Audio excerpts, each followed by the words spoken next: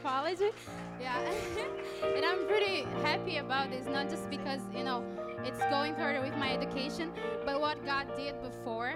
Before moving to Chicago, I was living in Seattle, and over there I got an amazing opportunity with scholarship as well. But I failed in some tests, and after that, I got so upset, not believing that this could happen with me. But God spoke to my heart, to believe in second chances, and then this opportunity to move to Chicago. And I came to Metro Praise, and I found this blessing family for my life. And I'm really happy. And I would like to share the verse that God really kept it during this time that I was going with my application. And since, the first time we decided to apply, and now that I'm after 1 month already studying and going further with my education. So the verse is the same that for the series that Pastor Joe preached, The Heart of God. It's Ephesians 3:20. Now to him who is able to do immeasurably more than we may ask or imagine, according to his power that is working within us. And I always like to say that what I'm doing in my life right now, it's living Ephesians 3:20. That what I'm living right now in my life, it's more than I could ask, more than I could imagine before. So I'm really happy, and I would like to pray for all of you. Father, thank you so much for everything that you do in our lives. You do so much more. You fulfill our hearts in every need, more than we can ask, more than we can imagine. I ask that you can bless everyone here in this room today, that in this service we can be filled by your Holy Spirit, by your presence, God. Bless the service, bless the worship, that we can open our hearts to hear your word today, hear what you have for us. And thank you for everything that you do. More and more, we can have your blessings in our life, in our family, in our work, and we can have this joy that overflows, that comes from you, and we can see all the fruits of prayers in our life every day. In Jesus' name, amen. Amen, amen, amen. Come on, give the Lord a hand clap of praise this morning.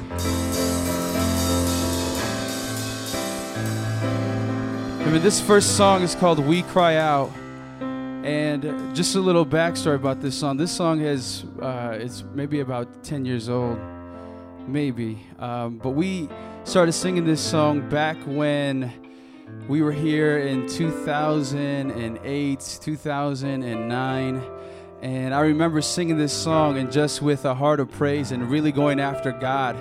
And the heart behind this song, when we sing this song, and we're just getting everybody prepared and ready just to go in right in, is really crying out to God to do something, God to change our city, God to really just come and empower us. So as we prepare to sing this song, let's not just sing it because it's a fast song, let's sing it. But let's really put our hearts out there. Come on, let's really dream big. Let's really pray. I believe that we can be in an attitude of worship and we don't have to work ourselves in there. But right now, with all eyes closed, as we prepare right now, God, we come before you. You're a mighty God.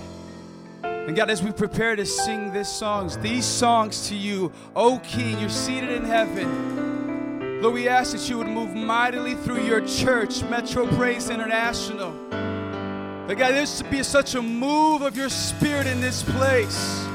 For every person, God, you meet us where we're at. So God, we ask this morning that you would meet us here. Come on, stretch out your hands this morning to the heavens and say, meet me here, Lord. Hallelujah. I believe great things for this city. Come on, just begin to cry out those things as we prepare our hearts. And I believe it for my family. My family will be saved. Come on. God, I believe my co-workers will be saved. God, I believe you're doing mighty things through me, through this church.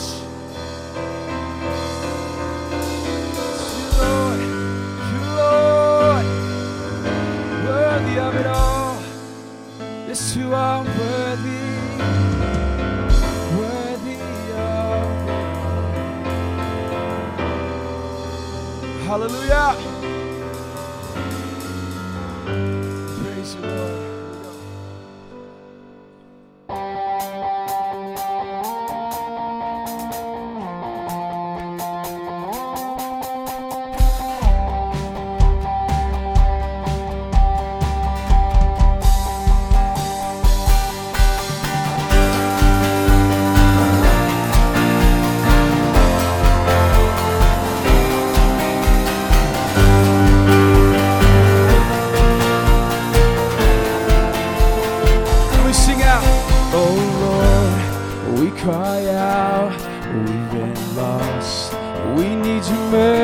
mercies, oh God. We repent for our sin, and we turn to you again.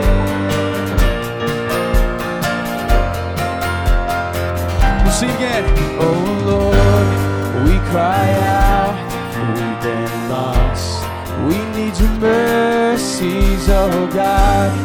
We repent for our sin, and we turn to you again. And we turn to you. Come on, church, sing out. Oh Lord, we cry out for your mercy. Oh Lord, we cry out for your grace.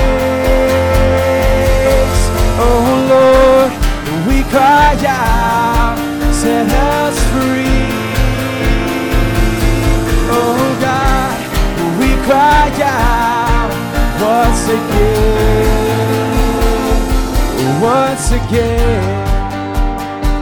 Lord, we cry out. Oh Lord, we cry out, we've been lost.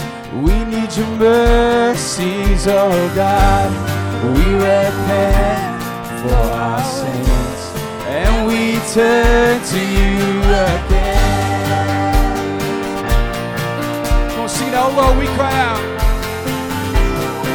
Oh Lord, we cry out, we've been lost. Change our hearts to yours, oh God. We repent for our sin, and we turn to you again. Turn to you, sing out. Oh Lord, we cry out for your mercy. Oh God, we cry out for your grace. Oh God, we cry out, set us free. Oh God, we cry out once again.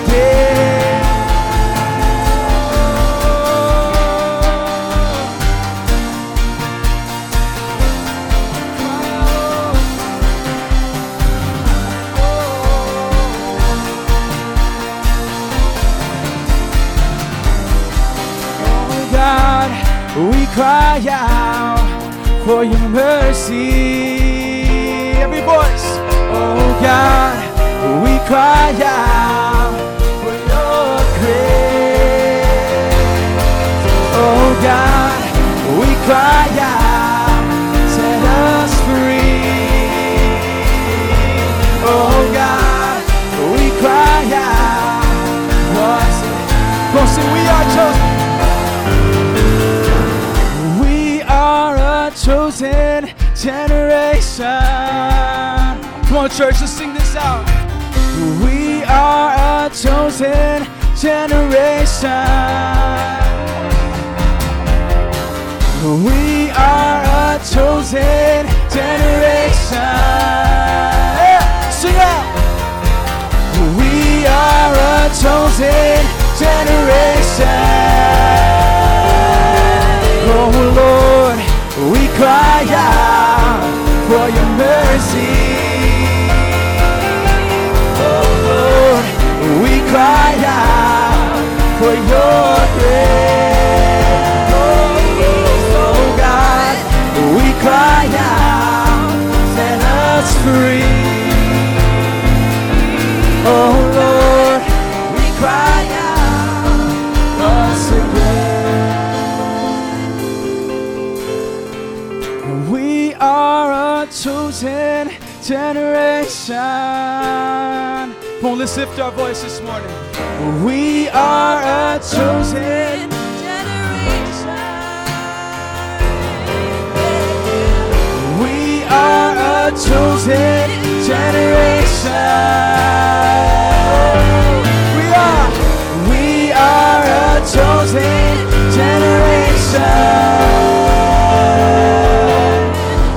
We are a chosen generation. See, I am. Yes, I am a chosen generation, Lord, and I am a chosen generation. We are a chosen generation.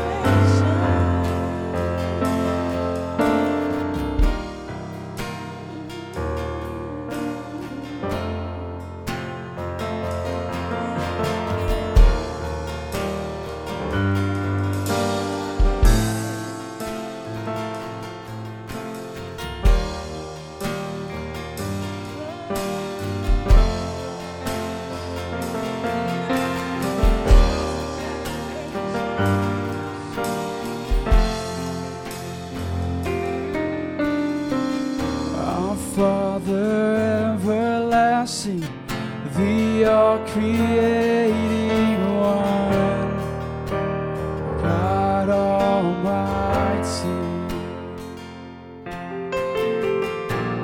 through your Holy Spirit, conceiving Christ the Son, Jesus our Savior. I believe in God our Father, I believe in Christ the Son, I believe in the Holy Spirit, our God is three in one. I believe in the resurrection, that we will rise again, for I believe in the name of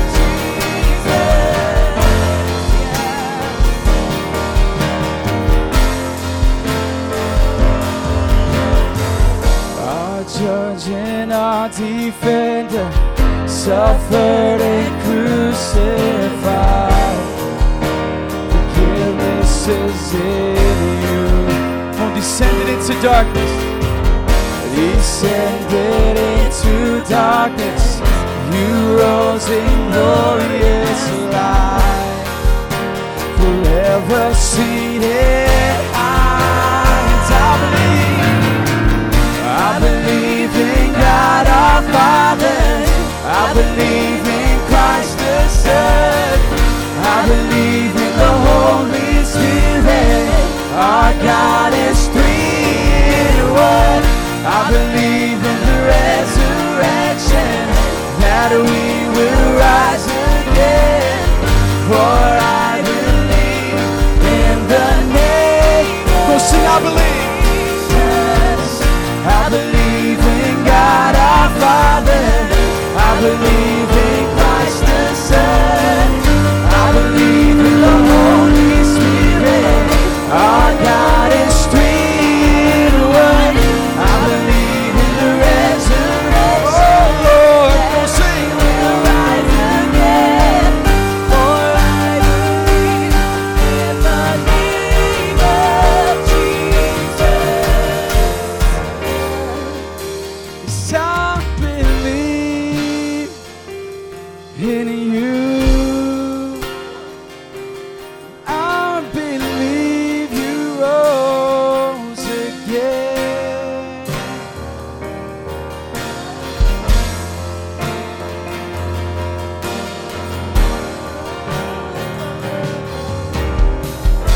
Well, let's sing that. I believe.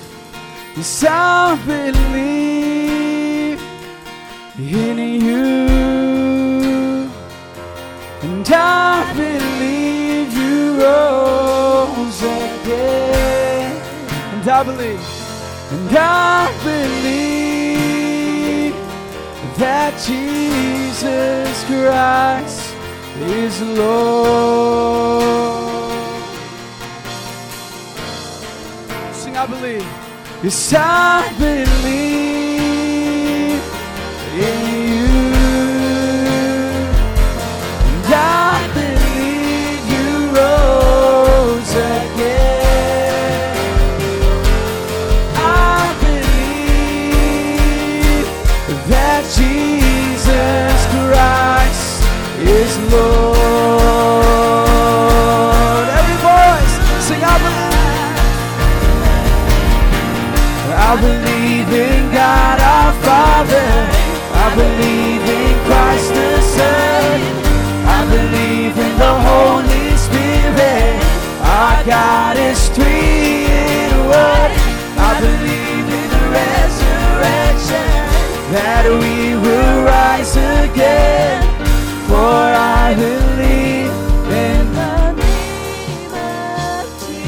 voice. I believe in God our Father. I believe in Christ the Son. I believe in the Holy Spirit. Our God is three in one. I believe in the resurrection, that we will rise again.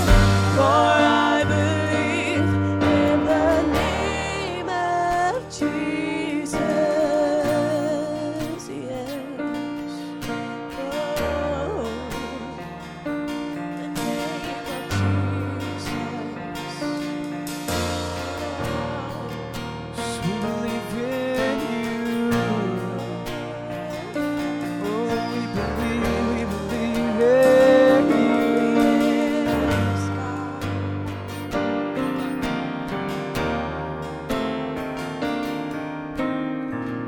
I believe in life eternal. I believe in the virgin birth. I believe in the saints' communion and in your holy church. I believe in the resurrection when Jesus comes again. For I believe in the name of, I believe in God our Father. I believe in Christ the Son. I believe in the Holy Spirit. Our God is three in one. I believe in the resurrection when Jesus comes again. For I believe in the... Come on, just the voices. I believe in God our Father. I believe in Christ the Son. I believe in the Holy Spirit. Our God is three in one. I believe in the resurrection, that we will rise again. Come on, if you believe it, lift a shout of praise to our God. We believe in the Lord. You're coming back. You're coming back again. You're coming back for me.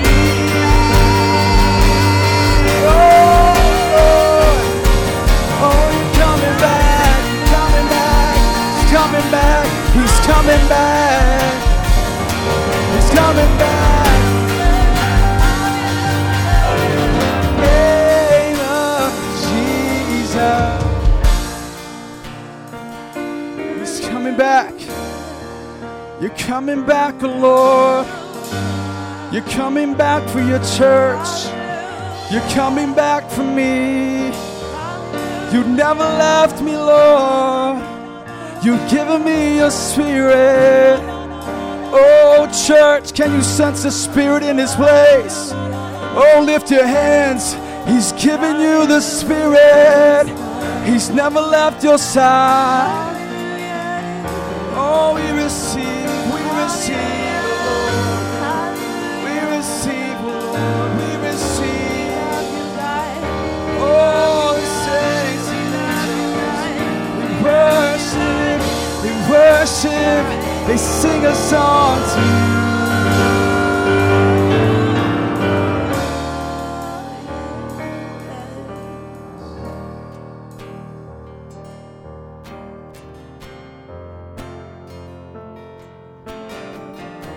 We sing a song to you. So your church, we sing a song to you.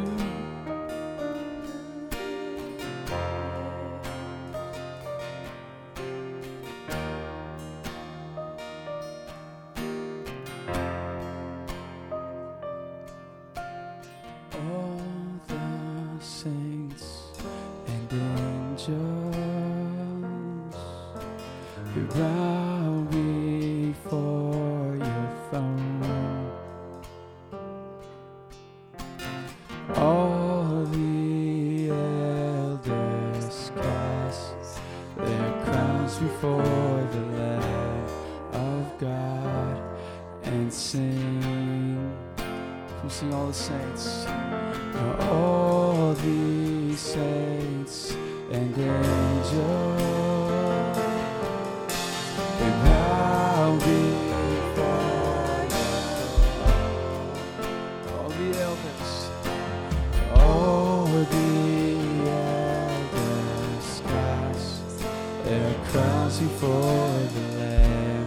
of God and sing.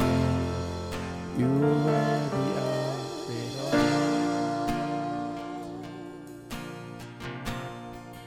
You are worthy of it all. For from you are all things, and to you are all things. You deserve the glory. We'll sing all the saints.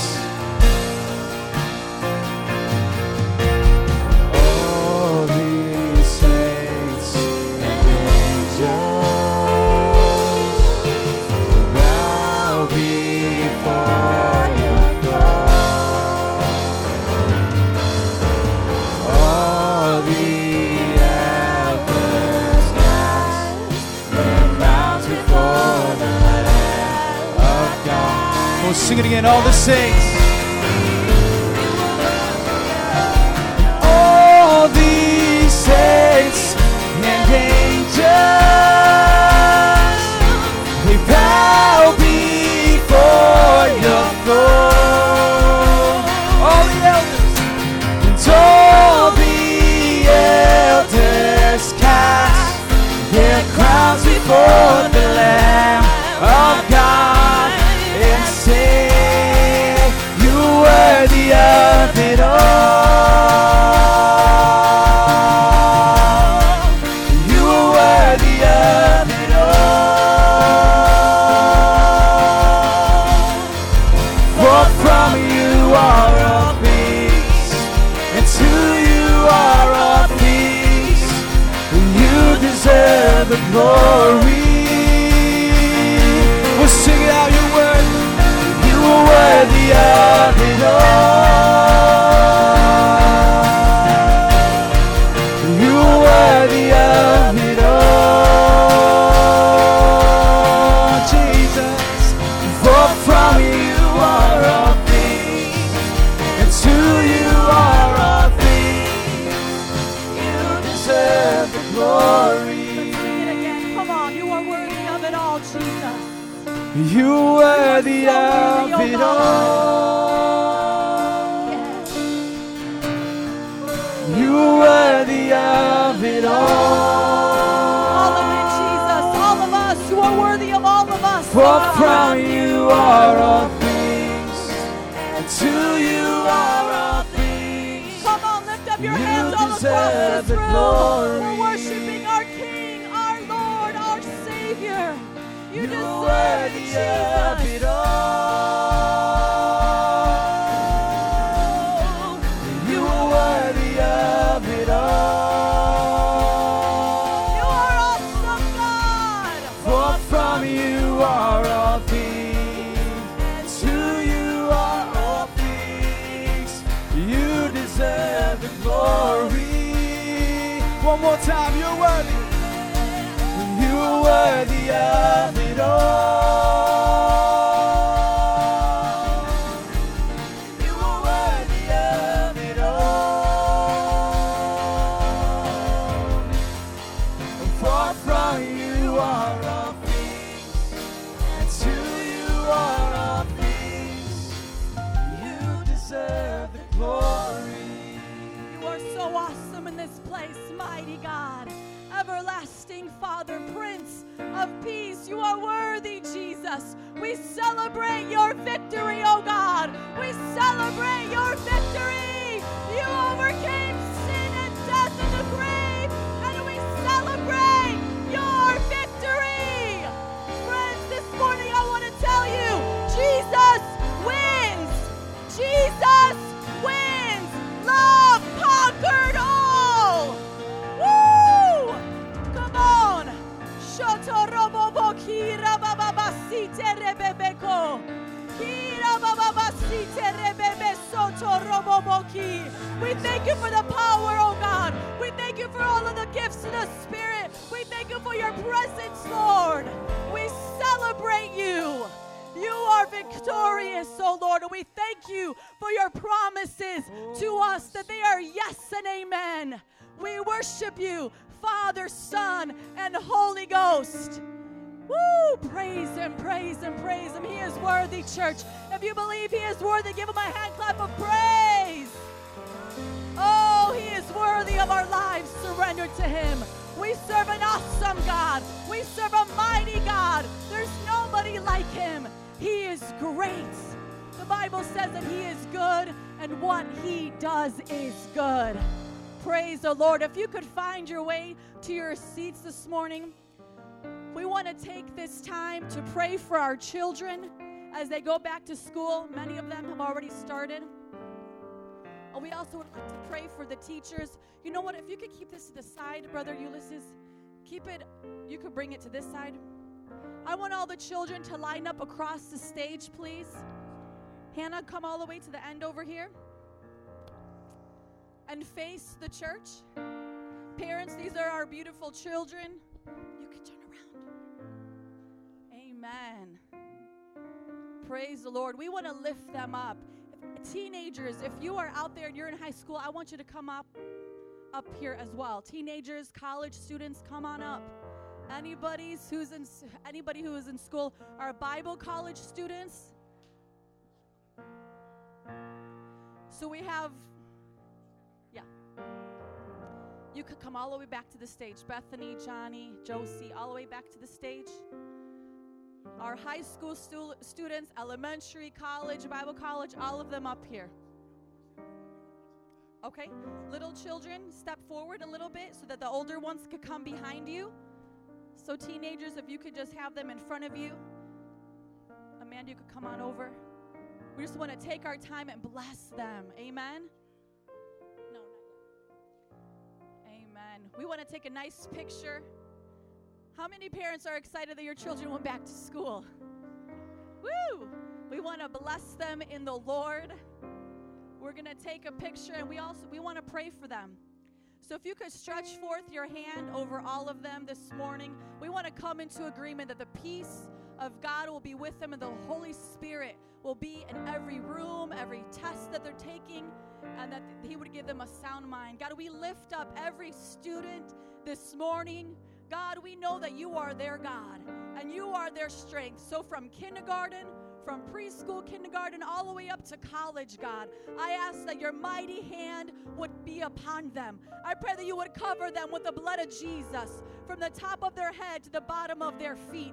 I pray for the wisdom of the Holy Spirit to be upon them, that they would be led in the Spirit of God, that they would excel in every area, Lord. I pray for a sound mind. I pray for clarity, God. I pray that they would stand up for righteousness when the world tells them everything is against God, that they would stand up for Your truth, for Your morals, for Your word, that they would declare that God is my God and there is only one. I pray that they would just be led by You, Lord Jesus, that the parents would have strength to help them with their homework. I pray that You would lead them with their studies, that You would direct their future steps, and I pray that no matter what, wherever they go, whatever they do, that they would be a witness for You, God, that they would preach the gospel from our kindergartners, our third graders, our freshmen, that they would be preachers of the gospel in their rooms, in their lunchrooms, on their campuses, every college campus, oh God. I pray that our schools all across Chicago would be infiltrated with believers that are standing up, oh God, and proclaiming Your gospel message,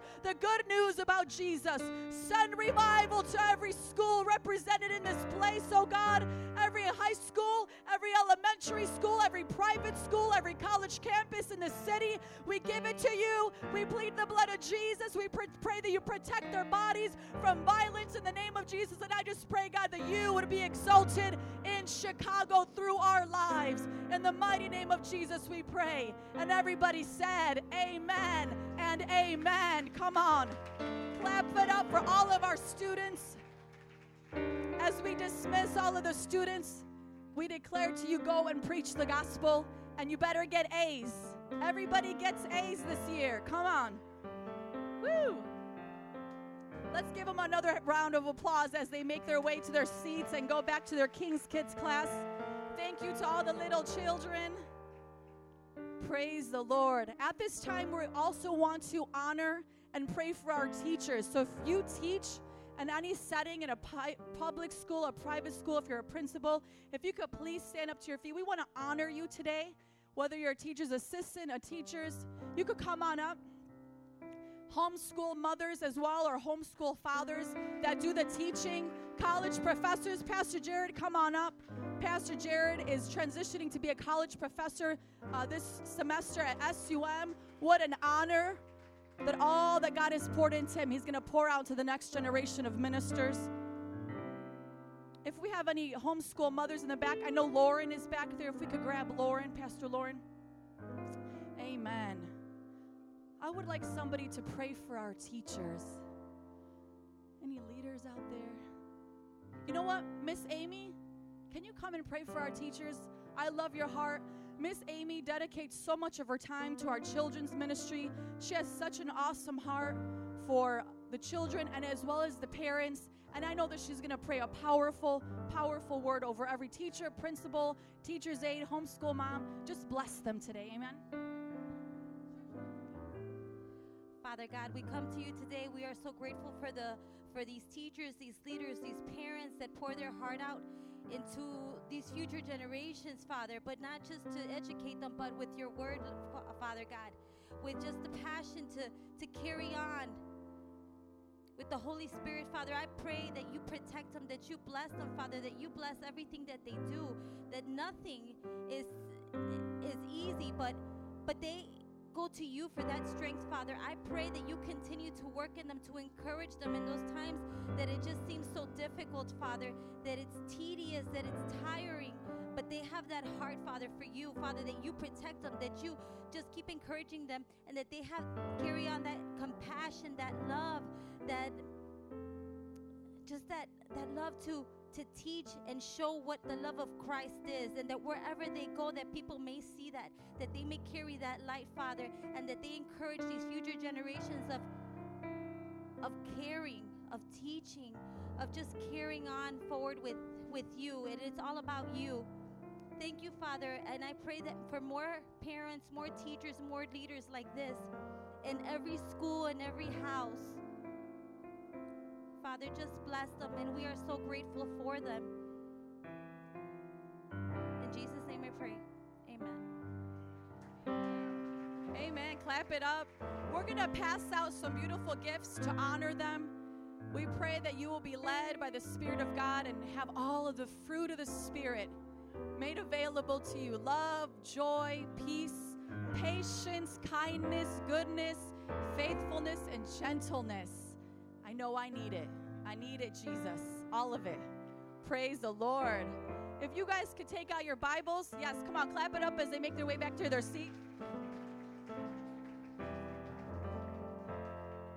Amen. I want to preach the gospel to you this morning. For those that may not know who I am, my name is Nancy Wyrostic. I'm one of the apostolic elders here, and I want to preach the gospel to you. Look to your neighbor and say, she's got good news. We're going to turn to this Bible verse as they put it up to the screen. John 5:24, if you want to turn there in your Bibles, or you can follow along on the screen. The reason why we want to preach the gospel every week in our services is because we want those that are not right with God to have the opportunity to get right with God. And in John 5:24, it says, this is Jesus speaking, "Very truly I tell you, whoever hears my word and believes him who sent me," speaking about the Father, "has eternal life and will not be judged, but has crossed over from death to life." And I want to get your attention this morning. If you're not right with God, if you haven't believed his word, if you've heard his word, you have not applied his word, you're not living according to the standard that God wants for you, you have not been born again. The Bible says very simply right here that you are still in death. But when you hear his word and apply it to your life, and you believe the one who sent Jesus to die on the cross for your sins, to take the place, to do what you could never do, you could never save yourself. I want you to say that in your mind. I can't save myself. That Jesus came so that you could cross over from death to life. And that is referring to spiritual death and eventually physical death. The Bible says that the devil comes to steal, kill, and to destroy you. And he wants to do it on earth, here in your body, and eventually for all of eternity in hell. But God, Jesus came and he shed his blood for us so that we could have the opportunity to either accept him or reject him. But if we reject him, the Bible says very clearly that we're going to die and perish in our sins. But if we accept him, we accept this free gift of eternal life, we believe his words that we're going to cross over from death to life. Come on, let me get a hallelujah. We have crossed over from death to life when we give our life to Jesus. And with all eyes closed all across this room, I want you to take inventory of your life this morning. Don't let this moment pass you by. Oh, there's so many people right now who have entered into eternity of torment, who wished, who are praying, who are believing, who are pleading and begging just one more chance. If I only had one more opportunity when I was at that church, one more opportunity instead of cursing those who witnessed to me. If I only had one more opportunity, I would say yes to Jesus. Don't let this opportunity pass you by, because this might be your last one. The Bible says very clearly, if we are not born again, we will not enter into the kingdom of heaven. If you want to get right with God, I want you to agree with me in this prayer. Dear Jesus, I ask that every single person in this room who is not saved, that today would be the day of their salvation, that they would believe your word, that they would accept you and accept the blood of Jesus that cleanses them from all sin and unrighteousness. I pray, oh God, that you would pound on the door of their heart, that they would not let today go by until they are right with you. In Jesus' name I pray, and everybody said, amen and amen. You're going to have an opportunity during the fellowship time to receive prayer. Our prayer workers are going to be here for you. Pastor Berto and Pastor Griselda, go to them. Say, I got to get right with God. I want to get plugged into the church. I want to be discipled. If you could stand up with your feet with me this morning, please. Woo. We serve an awesome, awesome God. His words are true. They are life.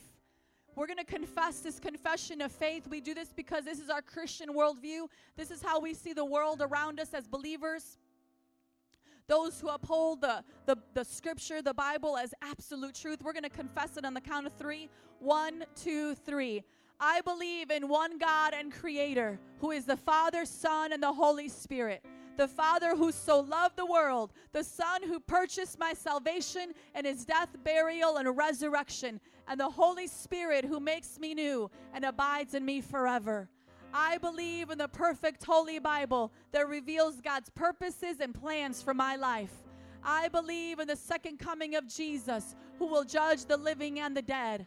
I believe in the eternal reward of believers in Jesus and the eternal punishment for all unbelievers in Jesus. I believe in the United Church of Jesus Christ, built upon apostles and prophets, elders and deacons, in which the gates of hell shall not prevail. I believe in the salvation for all mankind is by faith alone, in Christ alone, by God's grace alone, and for the glory of God alone. Amen. Come on. Spend some time fellowshipping, give somebody a hug, and come get prayer if you need it. As distant hearts begin believing, redemption's bid is unrelenting. Your love goes on. Your love goes on. When the world gives way, carry us with your endless grace.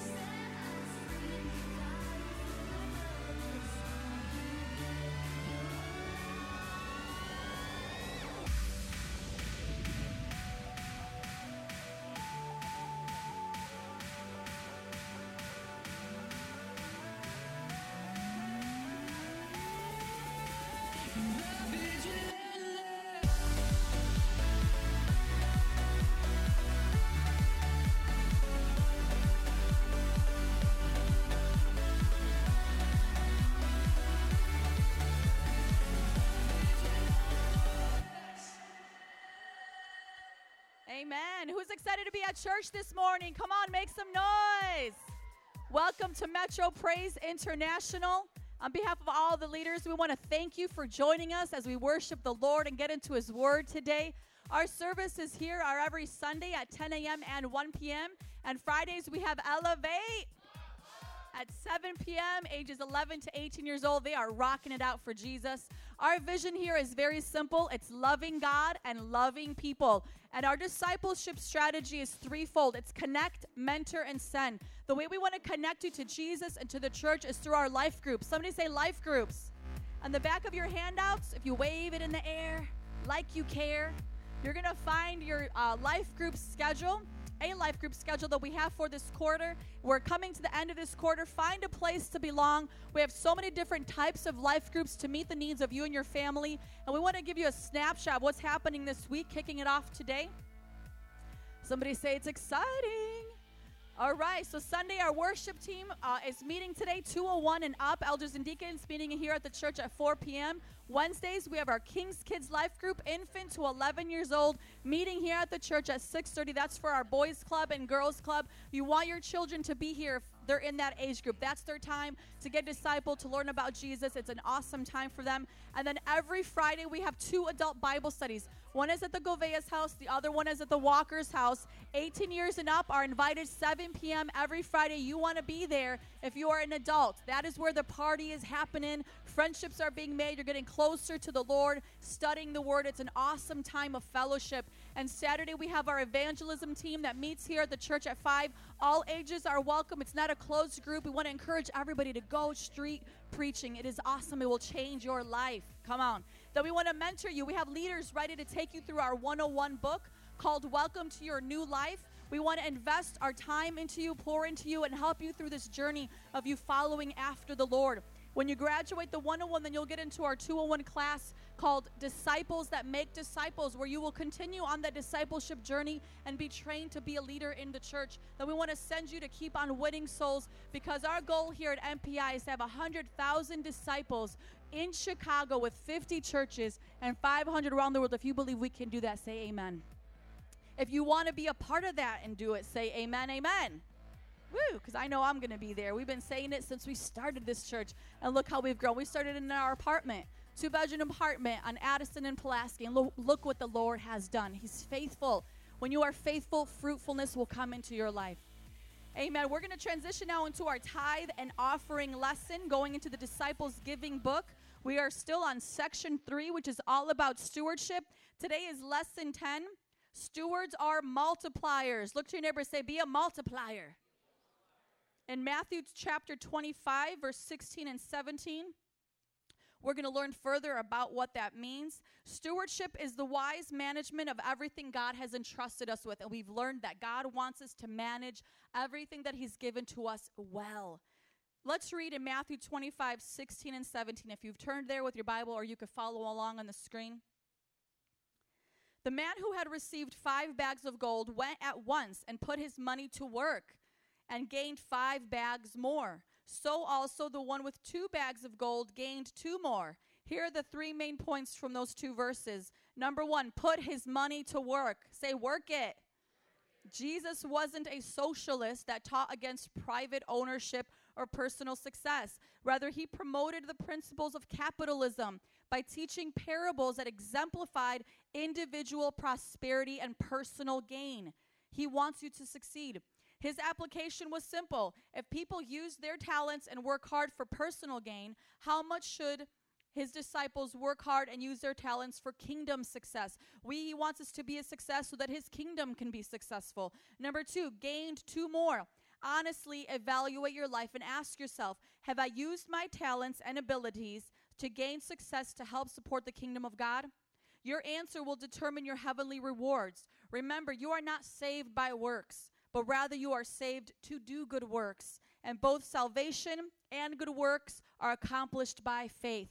When we get saved by grace, we live a life of faith, and through that faith, we should desire to do good works that honor the Lord and build His kingdom. Because the Bible clearly says, without works, your faith is dead. It's useless.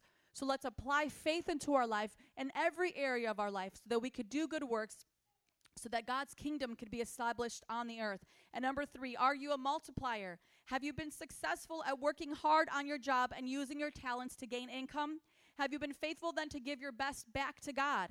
God has called you to be blessed, to be a blessing. We say that a lot around here. Here's a summary of this whole lesson. Be a multiplier of God's gifts and talents in your life. See, the other part of this passage of Scripture doesn't tell you about the one that buried their gift and didn't earn anything in return. The one who had 5 bags got 5 back. The one who had 2 bags got 2 back. The one who had 1 bag went and buried it in the ground. Let's not bury our gifts and talents. Let's use them for God so that He can multiply us. Amen? Here's the application. Number 1, be faithful in giving your tithes, 10% of your total income and offerings, anything you give after the tithe. Number 2, ask God to empower you to multiply and succeed at all that you do. And number 3, live by the principle, I'm blessed to be a blessing. Let's say that together on the count of 3. 1, 2, 3. I'm blessed to be a blessing. Let's confess this over our life together again on the count of 3. 1, 2, 3. God has called us to be managers that are committed to stewarding whatever gifts we have received from Him. We are to be wise, fruitful, faithful, trustworthy, multiplying, and shrewd stewards. And generous lives, providing an inheritance for our children and grandchildren. If you want that to be you, please stand up to your feet with me this morning as we prepare to give God our tithes and offerings, our very best back to the Lord, so that we can multiply and see His kingdom come to the earth.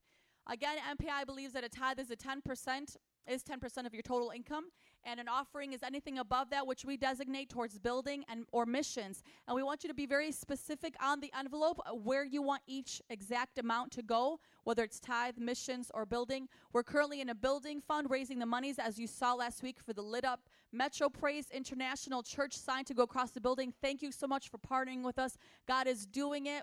We're rallying together, and we're going to see that hung up here very soon. We just want to thank you so much for your generosity. We couldn't do it without you. God has called a faithful people. You guys are generous, and we love you so much. We also have 2 other convenient ways for you to give or purchase items in the church. One is online at our easy-to-use website, and the other is in the back with either myself or Pastor Griselda.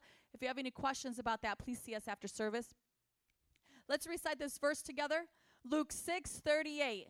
Jesus said, "Give, and it will be given to you. For with the measure you use, it will be measured to you." Let's pray. God, we thank you so much for your abundant provision in our life, God. And we decide today that we're going to use our gifts, our talents, God, so that we could gain more, so that we could be blessed to be a blessing, so that we can multiply, so that we could be effective doing your kingdom work, your kingdom business. I pray that you bless the gift and the giver today. I pray that you bring increases and raises and promotions over your people. Meet our needs, oh God, according to your glorious riches in Christ Jesus, and let your kingdom come to this earth. In Jesus' name. And everybody said, amen and amen. Please come forward this morning as you give to the Lord, and thank you for your generosity.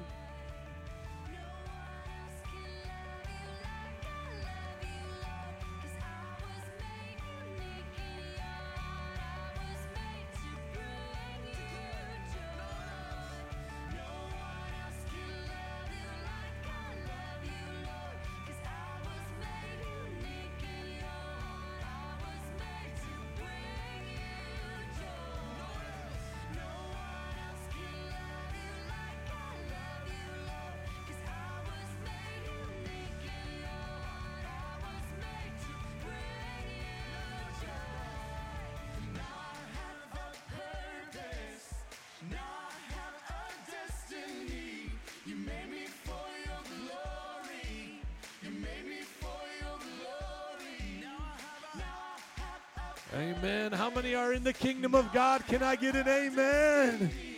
Can I get a whoop whoop? Praise God. Open up your Bibles with me to Matthew chapter 6.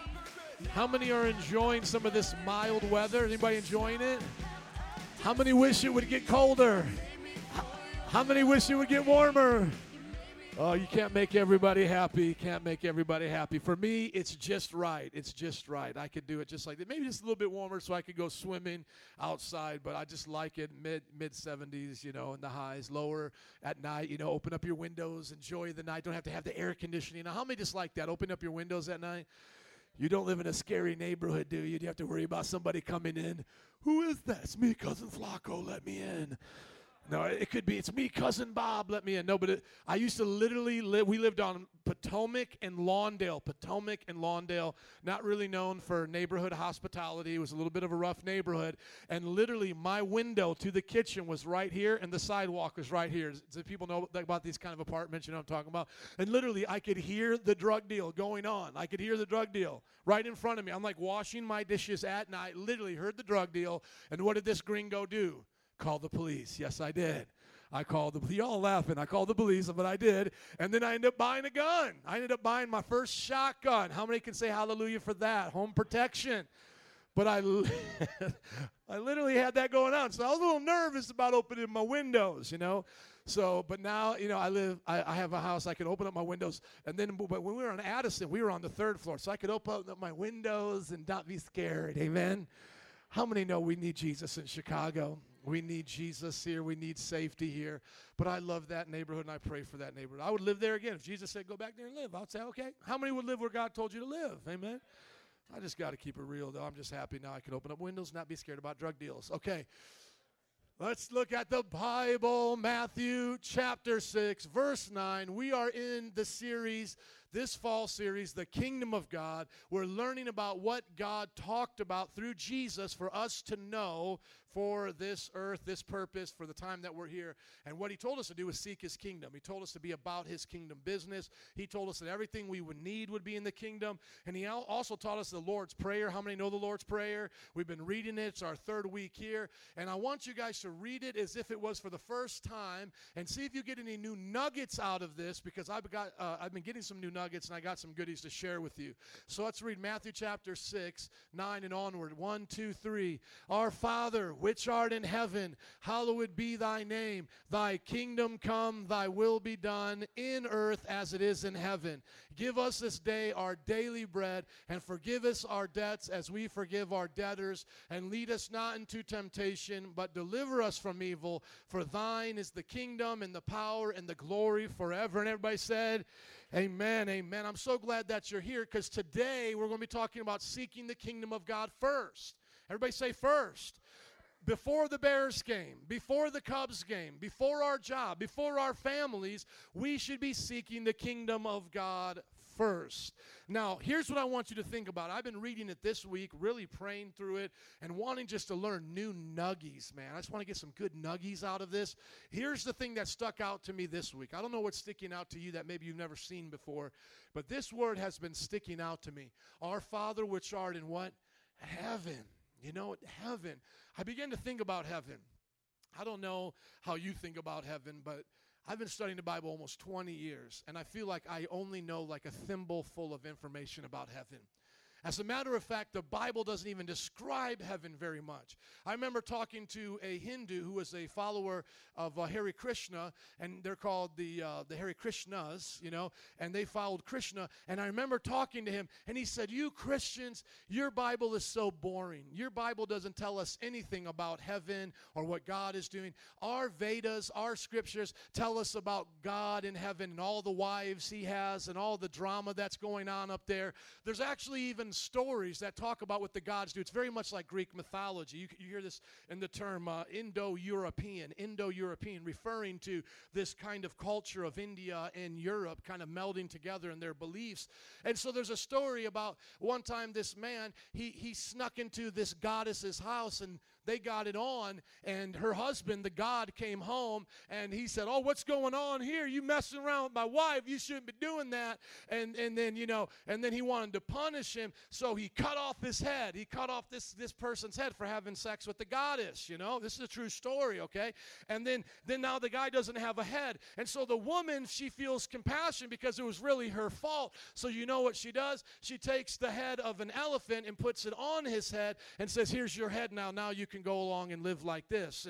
And that's really the story. It's really the story of Ganesh. Everybody say Ganesh. It's a true story. Look it up. Just put it up there for me, please, Ganesh, just so you don't think I'm making it up. And they teach their children this story.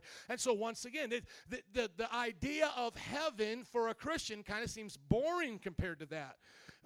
our God doesn't have a wife. There aren't people cheating on his wife up there.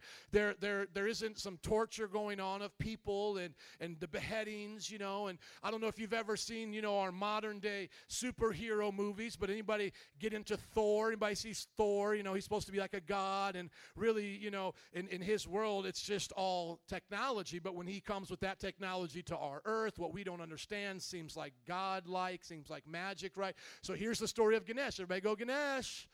Say, you're wrong in Jesus' name. I just had to say that because we're saying the name. There we go. So if you want to know the story of why this man has a elephant's head, you can study the story of Ganesh. That's their story. And so thank you, sir. We can remove that. Let's put back up Jesus. We don't want an idol up here. Amen. We're not here. We're not idolaters. We do not worship that God. But here's the thing. I mean, you look at Thor, and there's all these things going on up there. You know, there's all this technology. There's all this power. They can go from one world to another. You know, they can travel. Once again, what is our heaven like? What do we hear about? There's mansions. That's it. Maybe there's streets of gold. Okay, what else? Mansion, streets of gold. What else? Come on. I mean, this is heaven. I mean, this is supposed to be the greatest place we could ever imagine. Tell us about it, Jesus. There's mansions up there. My Father's up there. That's literally all we get from Jesus. That's it. Try it sometime. Look through the teachings of Jesus in Matthew, Mark, Luke, and John. Go through the entire teachings of Jesus and write down every verse where Jesus describes heaven, where he tells you about heaven. Literally, the only thing Jesus ever tells us about heaven is that this is the place where his Father is and that there are mansions there. Because we got to live somewhere, I guess, when we get up there, right? So that's it. The next thing that we see is Jesus comes to John in the book of Revelation. And now this is where we get the majority of the stuff that we now know about heaven. Streets of gold, angels flying around the throne. There's a throne up there. There are creatures that are up there, not just things that we've seen on earth. God has created these creatures. Some of them have eyes all over their self and their wings. They have eyes. This is where we see the picture of heaven. But really, if I now was to put Jesus' teachings with Revelation's teachings, what do I really have? Okay, I got the Father. I've got some mansions, scary creatures that I know nothing about flying around, a throne, and a few other things. You know, maybe, like I said, there's like the streets of gold, whatever. But really, the streets of gold is what comes down to the new earth. A lot of times we get confused of what happens when heaven comes to earth, that kingdom coming. Remember the aspect of the kingdom there, the kingdom here, and the kingdom coming. So a lot of times when we think of the streets of gold and the river of life, that's actually what comes here. So put it all together. You could probably fill up one paragraph with what we have. There's a place where the Father is. There are some mansions. There's a throne. There's some beautiful gems, some jewels, some things happening up around there. And there is crazy creatures with wings and eyes all over their wings. Look at this up. Angelic creatures with eyes on their wings. Let's see if we can get a picture of that. And we have the little children here. Let's see if you want that picture in your bedroom, okay? Because the Bible mentions these creatures, the angelic creature with eyes all over its wings. Now, why am I saying all of this? Because if you look at the Bible, heaven is not about stuff. It's not about stuff.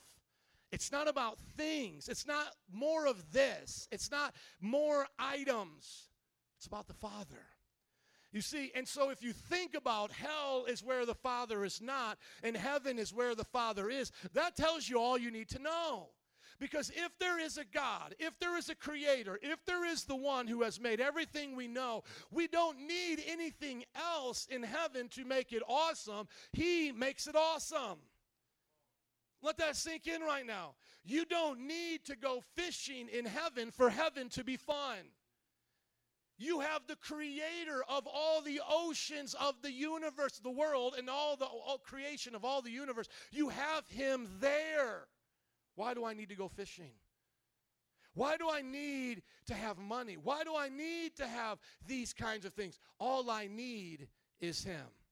See, this is the thing that I believe Jesus is wanting to teach us in the revelations of the Scripture, is that all we need is the Father. But yet we see there is a problem. The Father is where I am not. Because my Father is in heaven, and I am on earth. See, that's a separation. And you go back to that picture drawn in the Sistine Chapels of the hand of God reaching towards man. And that separation looks like they could just touch, right? It's just such a close little thing. It's like, boop. It's like you just want to push one of them and just touch. Come on, just reach out. You got it. You're right there. You're right there. Right there. Touch. But is that really all that just separates us from God? Is that really all that just separates us from heaven? It's just that little bit? No, it's all the space in the world. It's more space than we could ever know in the known universe. Heaven is not here. And heaven is nothing like this place here. When we see one of the prophets in the Old Testament, he just writes 2 verses. I saw the Lord high and lifted up, and the angels flew around his throne. They were singing holy, holy. When you look at just that right there, what you see is that heaven is so different than earth. See, in heaven, it's all about God. See, earth, we don't see God, so we make it about something else that's created. Whether it's each other, whether it's our jobs, whether it's creatures, creations, it doesn't matter. It's all things created. But in heaven, it's all about the Creator. Have you found that picture of the angelic beings? Jose, help him, please. Put it in there. Let's see if we can put it in there. Angel with eyes all over its wings. Yeah, this is some scary stuff here. The wheel within the wheel, the beasts up in heaven. But that's okay. That's another. I want to show you that picture, though. I'm just going to look it up. Look at your neighbor and say, I think you're really cool. Talk about the bears or something you learned in church. I'm going to find it right here. Angel covered with eyes. Ezekiel 10:12.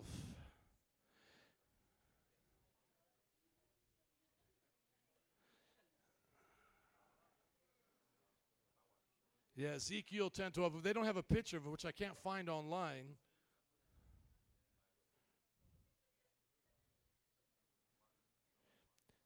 Okay, so can you find it? I can find the scripture. There we go. So here, listen to the description. Ezekiel, here it is, Ezekiel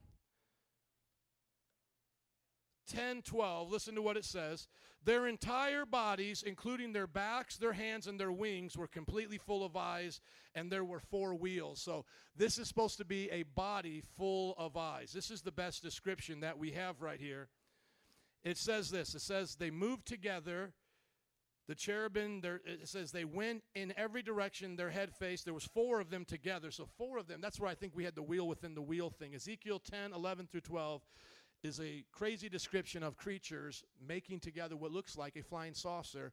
If you ask the people of the History Channel about ancient aliens, they think that's a flying saucer. But anyways, that's all we get.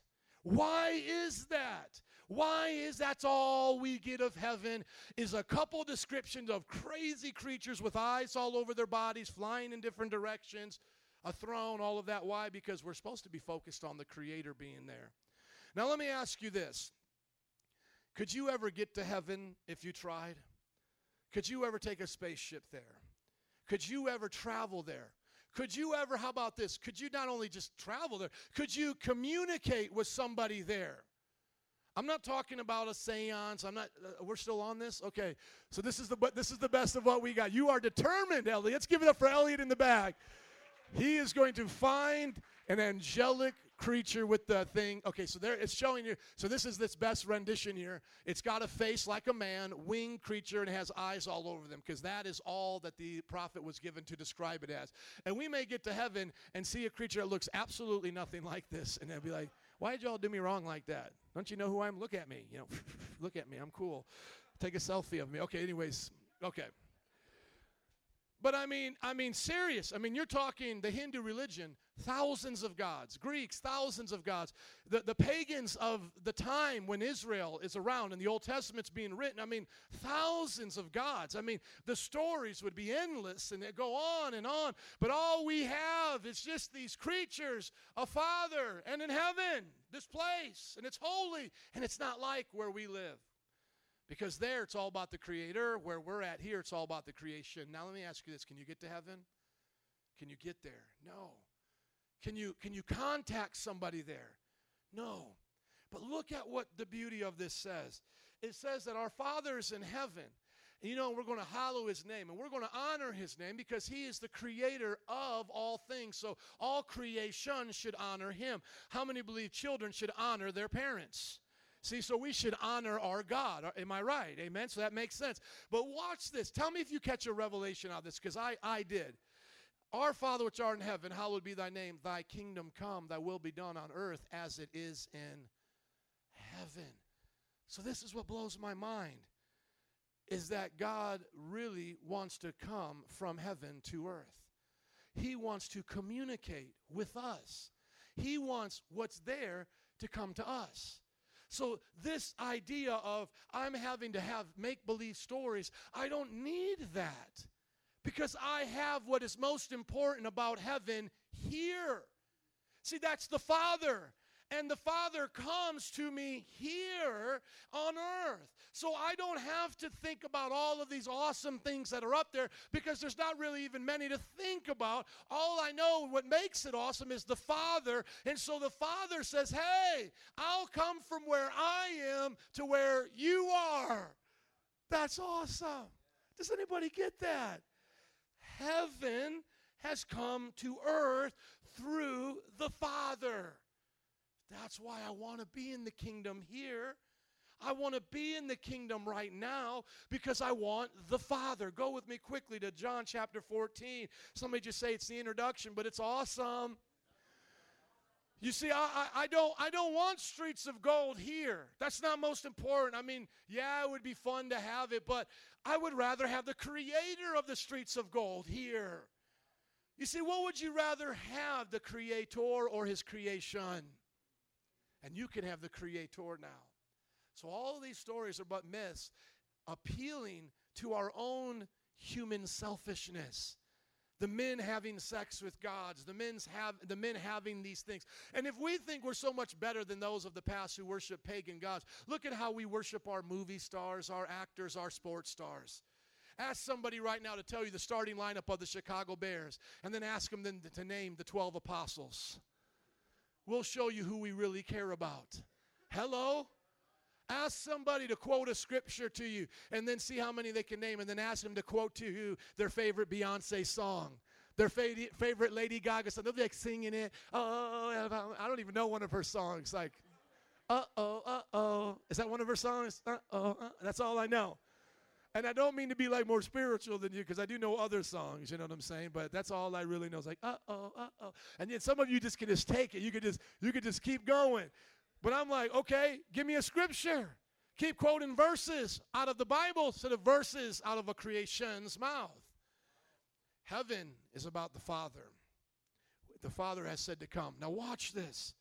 Do not be troubled. Jesus is speaking. John 14, verse 1. Do not let your hearts be troubled. You believe in God, believe also in me. My Father's house has many rooms.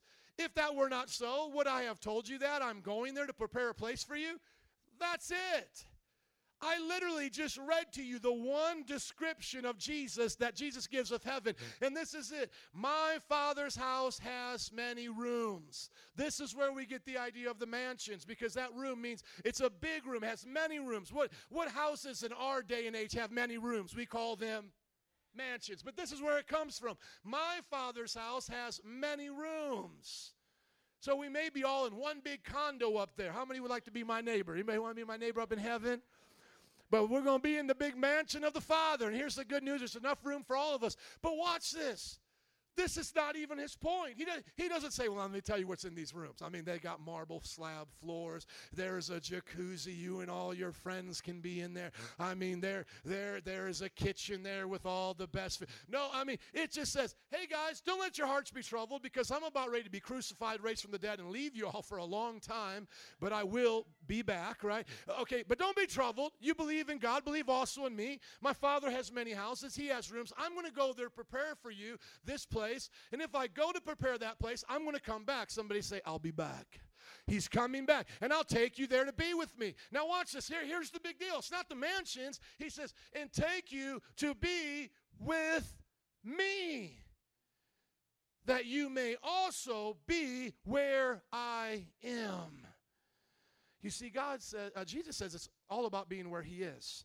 Now he leaves, but before he leaves, he tells us something that's so special here. He's talking about the Father and all these things, but I want you to see this right here.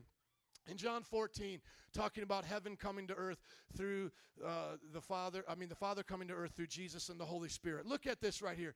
Before long, the world will not see me anymore, but you will see me. Because I live, you also will live.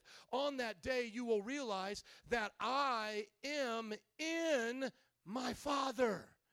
So the Holy Trinity starts to get revealed here. You see, we're thinking about going into rooms, and Jesus is like, I go into my Father. See, you're thinking about a thing, I'm thinking about a person. And he says, where I am, you will be, because I am with my Father. I am in my Father. We share the same essence. I wish somebody would get this today. Then look at what he says here. He goes, anyone who loves me will obey my teachings. My Father will love them. Now watch this, verse 23 of John 14. John 14:23. My Father will love them, and we will come to them and make our home with them. So you and I, we could get so caught up thinking about heaven, going to this place up there, going to this mansion here. And the Father is saying, I'm wanting to come here. I'm wanting to come here. I'm wanting to come here. I'm wanting to come right here. I'm wanting to come from heaven to earth and live inside of you. That's what he's saying. This is it. Just come on, somebody. We're not being bribed with heaven. We're not being bribed with playing basketball with Michael Jordan up there if he makes it in. We're not being bribed with that. We're being told, yes, there's a place for your disembodied soul. But what most importantly is up there is that my Father is there. But while your soul is here, my Father wants to come live in you now. My Father wants to come now. The most important part of heaven is the Father, and he is saying he wants to come here now. Everybody say, as it is in heaven, let it be on earth.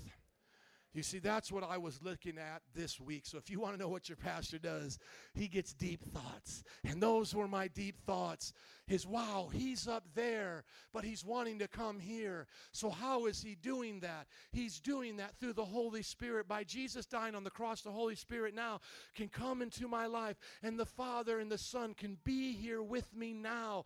Heaven can be here with me now. And I love, like a couple weeks ago, we sang that song, Heaven is all around us. Well, how is heaven all around the believer? Because Jesus is all around us. Well, how is the Father and Jesus all around us? Because the Holy Spirit is all around us. So heaven is where the Father is. Jesus is seated next to him. And how does the Father and Son come to this earth? They come through the Holy Spirit into the hearts of men to make their home with us. Amen. And can I just show it to you one more time? I showed it to you the first week we did this. Ephesians, please, chapter 1. And therefore, where are we seated now? Where is our soul seated now? In heavenly places with God. And I talked about this before. Transdimensional travel. Where is heaven? Is it another dimension, or is it another place I could go to? I believe it's another dimension. That's just my opinion. I don't have any proof, and certainly the Bible doesn't use that language. But I just love how it says it so simply here in Ephesians. This is Paul talking about what happens in the believer's life right now. Praise be to the God and Father of our Lord Jesus Christ. Okay, there they are, Father and Son, who blessed us in the heavenly realms. Okay, where is heaven? It's where the Father and Son is, and that's where we're blessed in the heavenly realms with every spiritual blessing in Christ. Has everybody believed you are blessed in heavenly realms with every blessing in Christ? Okay, now you just watch this. You go to Ephesians chapter 2. Go on down, Ephesians chapter 2. And look at what it says right here. It says, Ephesians chapter 2, verse 6, and God raised us up with Christ and seated us with him in where? Heavenly realms in Christ Jesus. So where is your soul seated right now? In heavenly realms with Christ Jesus. But I thought I was at 5405 West Diversey. Yes, that's where your body is. And that is where you are living with your soul. but your soul can also partake of heaven right now. Because I don't think when I say the heaven is out there, I don't think it's out there in a spaceship. I just think it's a different dimension. It's a different place where God is and where we are not only, but where God is and where we are not, but by Jesus, we are there now. So it's not just like it's this close. It's an impossibility to get to. But once you have Jesus in your heart, you're there now. You're touching heaven now. Your backside is touching heaven right now. Your holy solical backside is touching the spiritual seat of heaven. Now, here is your choice, my friend. This is your choice. I can only get happy and excited and preach to you every now and then, get sassy, but I can only preach to you. That's all I can do. You have to now believe. So the choice is yours. Here is the choice, really simply said. A, do you believe this? Or B, do you not? If you do believe this Bible, which was still around before I was ever born, right? You can go to your great-grandma's house and go pick up that old Bible and go read it. You will find that same scripture there. God raised us up. This is all present language. This is not God will raise us up. It says God raised. Everybody see the ED there? That means ED is what? What tense? Past tense. Raised, past tense, us up with Christ and seated us. What tense is that? Past tense with him in where? Heavenly realm. So now you just simply have a choice. Do I believe that? If you believe that, now you are on the heavy revy that I was just sharing with you. How do we explain this? Well, this is how we explain it. We are solical beings. We are not just matter, space, and time. We are able to be touched by heaven, a spiritual place, even right now. And that is where the Father is. And he is bringing our souls there now. We're touching it. We're tasting it. We're feeling it on the inside. And that's how heaven comes to earth. That's what we're praying. Thy kingdom come, thy will be done on earth as it is in heaven. So you can just see now. Everybody think of like a satellite. Everybody know what a satellite is?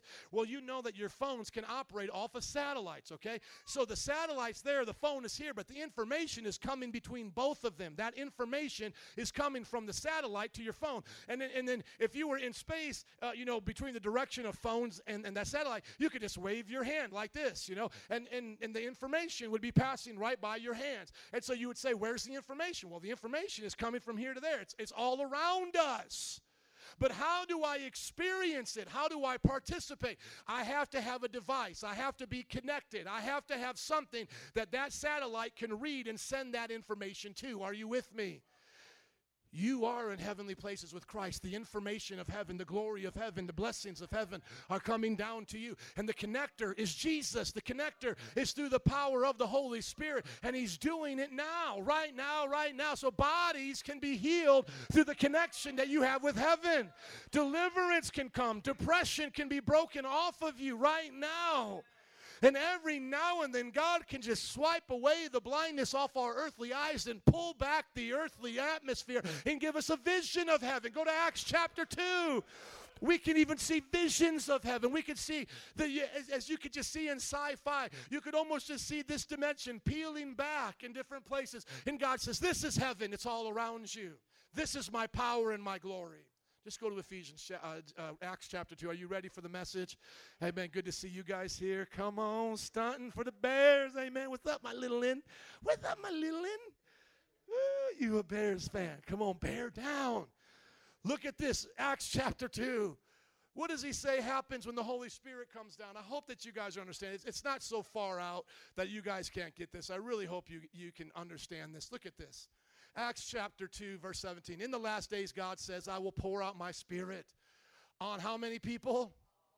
There's the connection to the Father and Son. Does everybody get that? Connection to the Father and Son comes through the Spirit. The satellite could be the Father and Son.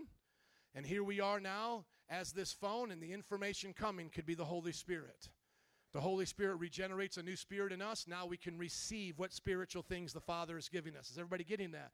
Okay, I'm just trying to make it in a way we can understand. I will pour out my Spirit on all people. Now watch this. Your sons and daughters will prophesy. Your young men will see visions. Your old men will dream dreams. Well, what's a vision? A vision is seeing something of the heavenly realms while your eyes are open. A dream is seeing something of the heavenly realms while your eyes are closed. So whether I'm seeing it in my mind's eye or seeing it with an earthly eye, the Bible says he'll peel back those things. What is prophesying? Prophesying is talking with the language of God. What is God talking about right now? What is he saying to this congregation? What is he saying to your life? What is he speaking to you about? How many know we can all be on Facebook and getting different information from Facebook right now? 1 billion people can all be on at the same time. God is bigger than Facebook. He can be on there with all of us through the Holy Spirit, giving us messages, giving you a message, prophecy for you, a prophecy for you, a prophecy for me. He could give a dream to Joselito about his soon incoming beautiful wife. Amen. Woo! Here she comes. Boom, he could give you a vision about that. Lord, send me a vision, just like Pastor says. Send it to me, Lord. Send it to me. You know, and then God can give you a dream about something else. God is moving. God is speaking. If God is the Father and he is in heaven, could he not do these things? So you have a choice to believe or not believe. I want to say tap into heaven. Can I hear an amen? How many want the message now? Can I hear another amen? Let's go to the message. The kingdom of God is what we're talking about during this series. We're going to talk about seeking it first. This is the definition. The kingdom of God, or the kingdom of heaven, is God's kingly rule through Jesus Christ over all creation and people, and I should say through the Holy Spirit. So I'm going to add that there. Now, here are the two scriptures for today's message. Watch this. This is going to be probably one of the most profound and deepest messages you have ever heard me preach, or at least in a long time. But it's not going to need many scriptures, and it's not even going to be based upon my theatrics or my ability to preach.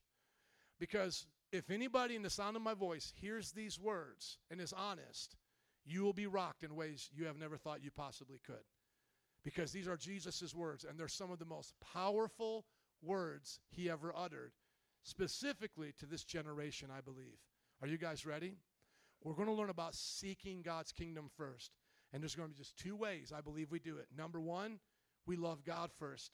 And number two, we don't worry, but we trust him. Are you ready for this? This is huge. This is it. This is profound. This is deep. But like I said, it's not because I'm going to be so theatrical and I'm going to like make you think of things you never know. I'm just going to read his words, and they're going to cut right to the core of who you are. Can I start off with Luke 14:25? Can I hear an amen? Let's go there. Let's talk about loving God first. Love God first. Now that comes so easy to us to say, like, oh, that's so easy. God comes first. I get it. Yeah, but what does that mean? There's a sacrifice in that. There's a commitment to that. There is a laying down of things to do that. This may be the very reason why some here do not go to heaven. I'm being honest. This may be the very reason why some here go to hell. This is it. You want to know what separates heaven from hell? The kingdom of God from the kingdom of darkness? Listen to Jesus' words. Jesus is traveling. Large crowds were traveling with Jesus, okay? Large crowds were traveling with Jesus, and he turned to them and he said, if anyone comes to me and does not hate his father, mother, wife, children, brothers, sisters, yes, even his own life, such a person cannot be my disciple. Once again, Jesus said, if anyone comes to me and does not hate his mother, father, wife, children, brothers, sisters, yes, even their own life, such a person cannot be my disciple. Whoever does not carry their cross and follow me cannot be my disciple. Now he gives an example of what he just said here. He talks about people building a tower and a king going to war to give you the example. Here's the example of the tower. Suppose one of you wants to build a tower like a skyscraper. Won't you first sit down and estimate the cost to see if you have enough money to complete it? For if you lay the foundation and are not able to finish it, everyone who sees it will ridicule you, saying, this person began to build and wasn't able to finish. Does everybody see that example? You lay down a foundation. You say, hey, we're building the next Trump Tower. It's the Wyrostic Tower. It's the Lopez Tower. That would be an awesome tower, Lopez, amen. The Lopez Tower. So we're building the Lopez Tower, man. And so right here, we built the foundation. It only gets up to the first floor, second floor. Everybody's upset. Everybody's mocking you now. Everybody's like, what happened? It was supposed to go 100 floors. Are you with me? Where's the Wyrostic Tower? You know, so it only gets 5 floors, whatever. He says, this is an example of how I want you to see that if you don't finish what you start. by putting me first. Look at the next example. Or suppose, verse 31, a king is about ready to go to war. Now, this one has a little bit more serious ramifications, okay? Think about this. A king's about ready to go to war against another king. Won't he first sit down and consider whether he's able with 10,000 men to oppose the one coming against him with 20,000 men? If he is not able, he will send a delegation with the other, while the other is still a long way off, and will ask for terms of peace. In the same way, those of you who do not, watch this, in this same way, here Jesus makes it clear, these two examples. Everybody say in the same way. Thank you. In the same way, those of you who do not give up everything. Does that include my family? Yes. He just told you to hate them. I'll explain to you what that means, but this is clear. Does that include your job? Does that include my job? Does that include this church? Everything. In the same way, those of you who do not give up everything, you cannot be my disciples. Now, if that doesn't blow your mind, you're not taking this passage serious. Because that should blow everybody's mind right now. That should be so profound that makes you think to yourself, can I do this? Can I do this? Because Jesus asked you to do it. Now let's deal with this understanding of hate right there. Jesus is recorded in another passage, Matthew 10:37. Turn there with me, and he explains what he means by hate. So quickly go to Matthew 10:37 before we start having kids go home to their parents. I hate you, Mom. I hate you, Dad. That's what Jesus told me to tell you. What did you learn today in church, son? I'm supposed to hate you, Dad. That's what I learned. I hate you, I hate you, I hate you. Jesus, aren't you so pleased? I'm going to explain to you what that means. Jesus obviously is having the same kind of conversation, but look at how he says it here. Because the word hate may mean a little bit something different than what we think. So I want to explain that to you and then put back the weight of that scripture to your life. Anyone who loves their father or mother more than me is not worthy of me. I think that makes a little bit more sense to us in American terms, doesn't it? Anyone who loves their son or daughter, what? More than me is not worthy of me. And whoever does not take up their cross and follow me is not worthy of me. So now please go back to that original passage, because I do want the weight of that to remain upon our spiritual chest as we think this through and to be honest with ourselves. Are we willing to hate, in other words, love less something and give God everything? Are we willing to say some part of our life, some part of our heart only belongs to God? It does not belong to our boyfriend, does not belong to our wife. There is a part of us that only belongs to our Creator. Can you say that today? Because that's what it means to love God with all your heart, soul, mind, and strength. It literally means that you have to be willing to say, God, you are my only master. You are my only heavenly Father. No one else. Now, how does that play out in real life? I think it plays out in a lot of different ways, and if we're not careful, we fall into the trap of worshiping the creation instead of the Creator. Now, let me start with the unbeliever and make this real. Can I get my towel back there? I forgot it's where Pastor Joe is. Let's give it up for Pastor Joe, translating into Espanol. Gracias, Señor. You are an awesome pastor. Let's start with the unbeliever. If right now you're not born again, you're not in the kingdom of God, do you know that you are in a kingdom already? You are by default in a kingdom of darkness. Thank you, sir. What that means is you are in the domain of Satan. The thing about Satan's kingdom is it's only temporary until God's judgment comes. Then he, along with his followers, will be thrown into the lake of fire. So the devil is not a creator. He is only a creation. And only things he can do is manipulate creations. He cannot create anything. He manipulates love. He manipulates sex. He perverts. There is an original version, and perversion is a diversion from the original version. Are you guys with me? So Satan has no creative power. He just perverts the human body. He perverts governments. He perverts education. As everybody with, he has no truth in him. He is a liar, so he has not created any truth. He perverts truth into lies. Okay, are you with me? Now, without God in your life today, you are already in the kingdom of darkness. Now, let me just speak to that person right now if you're here today. The situation, not only do you have a problem with eternal judgment and all of those things to come, and you may say, I don't even know if I believe that. So let's just put that to the side right now, because not only does you have a problem with that, you have a problem right now with the Father. And here is the problem that you have. The Father wants his kingdom in your life. And when you resist him, you are in rebellion towards a king. You are not in rebellion towards a guy that, sometimes we think about Jesus, like I said before, kind of the acne face, guy on American Idol asking for the votes. You remember that example? Well, I have another example for you. Sometimes we think of Jesus like he's in one of those black and white movies from the 30s. He has a trench coat on. He's been out in the rain. He's sopping wet. He comes to your house. He knocks on your door. He has his hat in his hands. He's wet, and Hey guys, he still sounds like the geeky teenager, by the way. Hey guys, can you let me in? It's really rainy out here. And that's how sometimes we think of Jesus coming into our hearts. Like, oh, Dito, Jesus, you just need a place to stay. Come into my heart, Jesus.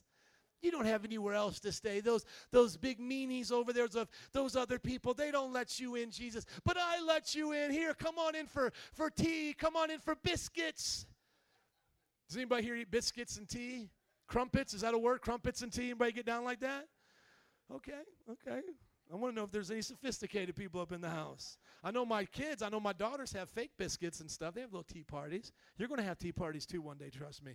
Your kids are going to bring all the little teacups to you and go say, Dad, let's have a tea party. But let me ask you that. Is that Jesus? No. This is Jesus. Jesus is saying, I created you. Will you let me in to be your Lord and your Master? Jesus is standing at your door saying, can I come in and have ownership here? Can I come in and tell you where to put the furniture?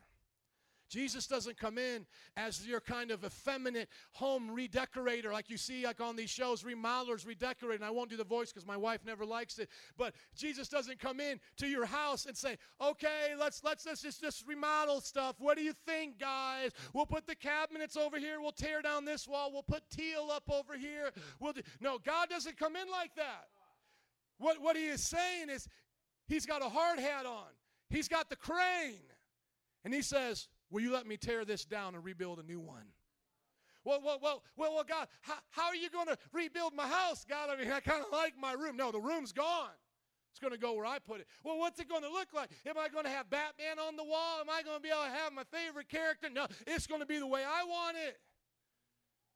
I don't make deals. See, God's not coming to make deals with his creation. But he gives you a choice. Do you want it or not? Now, here's the deal. You say, I don't want it. Now, punishment comes. Why? Because you can't go where God is when you said you didn't want him. You don't get that heavenly mansion when you never let Jesus indwell your heart here. You don't get heaven's mansions unless you made your heart his home here. Does everybody get the tie in there? You don't get the privilege of taking on the new place unless you said, Lord, you come down here into me. Your kingdom come here. And Lord, I give it all to you. See, that is salvation. That's what it looks like. It's just saying, God, I let you in to do it all your way. Now, let me talk to the Christians that are here because I fear or have a concern, rather, that some of us Christians have undermined the lordship of Jesus. And we're here following Jesus, and there's a large crowd. And when Jesus starts talking like this, we're like nudging our neighbor. Here it comes. Here it comes. You better get ready. This is the tough part. You might want to leave after this. I'm going to take your spot. I'm going to get your fish after you leave because he's going to start feeding us again. But look, this is tough. Pay attention. Pay attention. Look what he's going to say. And we're ready.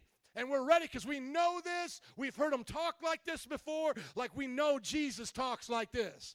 Like we look at our neighbor and go, this is going to be crazy Jesus. You ain't ready for crazy Jesus. This is the Jesus I saw go up into the temple and tear it all apart. You've been hearing all the other messages from Jesus. Get ready for this one, right? And we're so ready to point out to others, like this is what you need because I'm a Christian. I'm a Christian. This is what you need. But let me ask everybody here. Let me ask every Christian, everybody disciple, everybody that says they already know this. Have you ever found yourself putting your prayer time, your devotional time, your study time after and last to your family time? Oh, see, it gets quiet when I talk like that. Because we justify ourselves now as Christians. Well, Jesus is in my heart. He loves me. He's already here. I've forsaken all for him. No. We did, and we're in. But he doesn't just say, forsake your drugs, forsake your perversion, forsake, selling crack. No. He says, your wife, your children, and your brothers and sisters that you already forsook a long time ago anyway. I'm going to let you get off on that. Then leave them alone. I've been wanting to leave them alone. Thank you, Lord. I'm free from them. Now, how many love their brothers and sisters? Amen. Amen. But it's like, I don't even want to say a joke. I was going to say a mother-in-law joke in there, but amen. I was just going to say he didn't have to say mother-in-law because we already knew. No, I'm going to say it. So I tried to say my kid. I always just like the Lord just telling me, don't say it. Your mother-in-law listens to your messages. Don't you say it. But I love, how many love their mother-in-laws? How many love them? I love you. I love you, Yaya. She's my Greek mother-in-law. She is like every bit of the big fat Greek wedding mother-in-law you could ever want in your life. She is amazing. Okay, but watch this. We look at this now as Christians and we go, oh, that doesn't mean my wife. That doesn't, no. This right here is Beyonce forsaking Jay-Z because Jay-Z's a sinner. And so she got to put God first above Jay-Z. That's what he's talking about. No. He's saying to me, Joe, I have a place in your heart that you can't give your wife. And you can't let your kids even take it. It only belongs to me. See, that was easy when I was single. And I was by myself, and I was able to pray, do whatever I wanted, take trips, mission trips. I was able to go to church. See, that was so easy to understand. But the moment I got a family, and then Christians, we understand we got to take care of our family. We got to provide for our family. We got to love our family as Christ does the church and all these things. Yes, and they're all a part of that. But it can become so easy to confuse which one comes first. Is my date night with my wife, my hangout time with my kids, is that what comes first? Is that what I prioritize? Or do I prioritize my walk and relationship with my God, with my Creator, who gave me my wife and my kids? Because otherwise what I have done is I said, Creator, I always put you first until you created and gave me something that I liked more than you. And now I put your creation above you. It's like the person who comes to the church and says, oh, yeah, God, I need a job, and I'm going to love you, and I'm going to get a job. And all of a sudden, God gets them a job, and then they start coming to church, and God says, what happened? I'm so busy working, God. You understand? That's how they talk. You understand? I'm so busy. Hello? Can I give you an illustration of what I think this looks like? Jesus gave two illustrations. Those are there. That's inspired word of God. But can I give you one that I think might help you as well? Here's what I think it looks like. Think about this. Imagine we're on a plane, and we know now the plane is going down. The worst case scenario is happening. We're 30,000 feet up in the air. The plane is crashing. You're there with your wife or her husband and your children. And of course, you care for them. You want them to be saved. You want them to be safe. But the pilot comes to you, and he says, this is a new kind of technology. And he gives it to you in a little device like this. And he says, this is equipped to go onto you, sense your blood pressure and your weight, and the moment it does, it will decide how big the parachute needs to be only for your weight.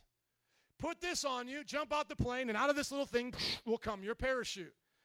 Now at this moment, you're thinking to yourself, let's say you're in my position, use myself as an example. You have a 6-year-old, you have a 5-year-old, you have a 3-year-old, and a 1-year-old. Praise God, we are busy. Amen. He said, be fruitful and multiply.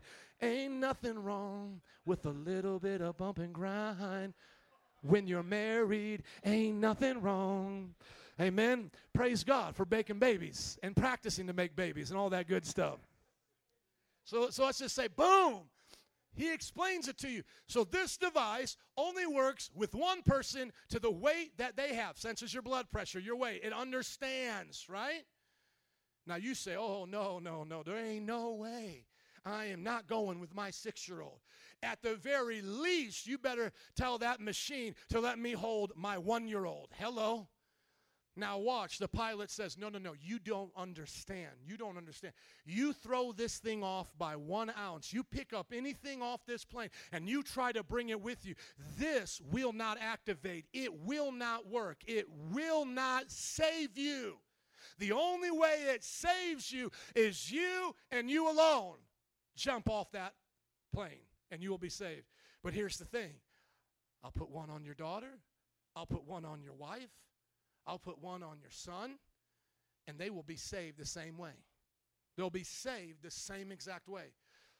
See, that's salvation. See, this is what God is teaching us. If I try to save my family by having family time and making money, and I try to save all of these things, I lose them. I lose them. Are you with me? I lose them.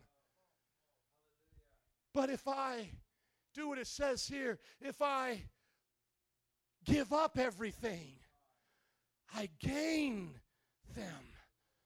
I give up trying to save them. So what should I do then as a parent? I train up my kids in the ways of the Lord so that when they're old, they don't depart. That's how I love them. That's how I care for them. But I'm very clear, Dad can't save you, Bethany.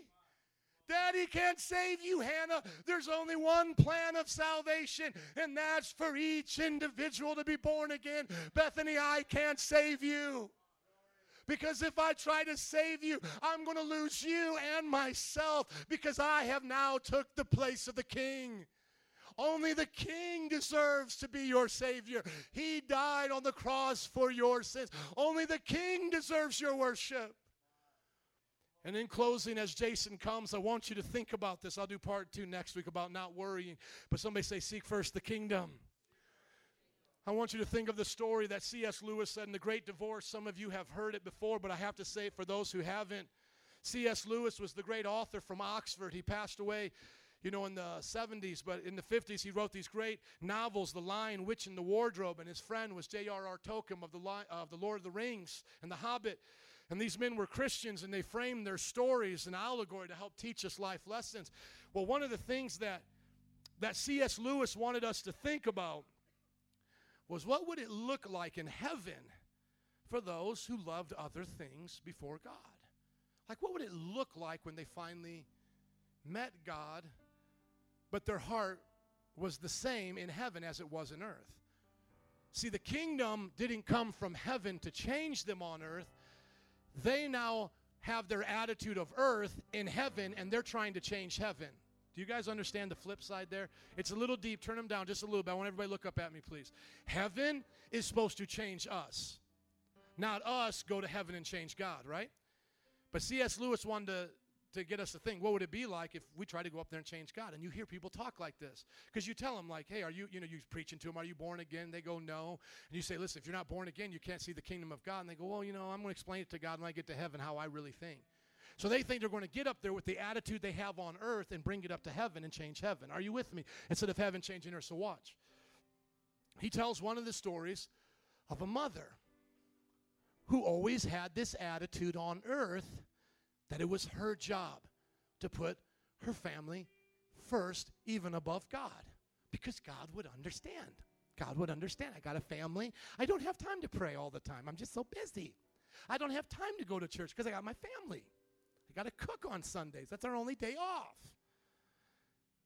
And so I'm going to explain it to God. I'm going to tell God when I get to heaven, those preachers could do all of that. Those other Christians could do all that for you. But you know me, God, I didn't have to. I was a good person. And I wasn't out there doing all the bad stuff. I just had my family before you. And you'll understand. We'll work it out. So here's the story. She gets up there. And she sees her daughter. Because her daughter was a born-again Christian. And she sees her daughter. And her daughter says, Mom, all you have to do is repent of you wanting to put me first. And if you repent and tell God you're sorry for that, He'll now let you into heaven.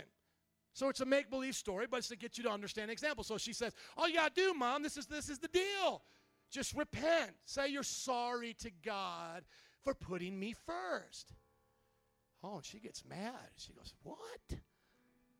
God would want me to apologize for being your mother?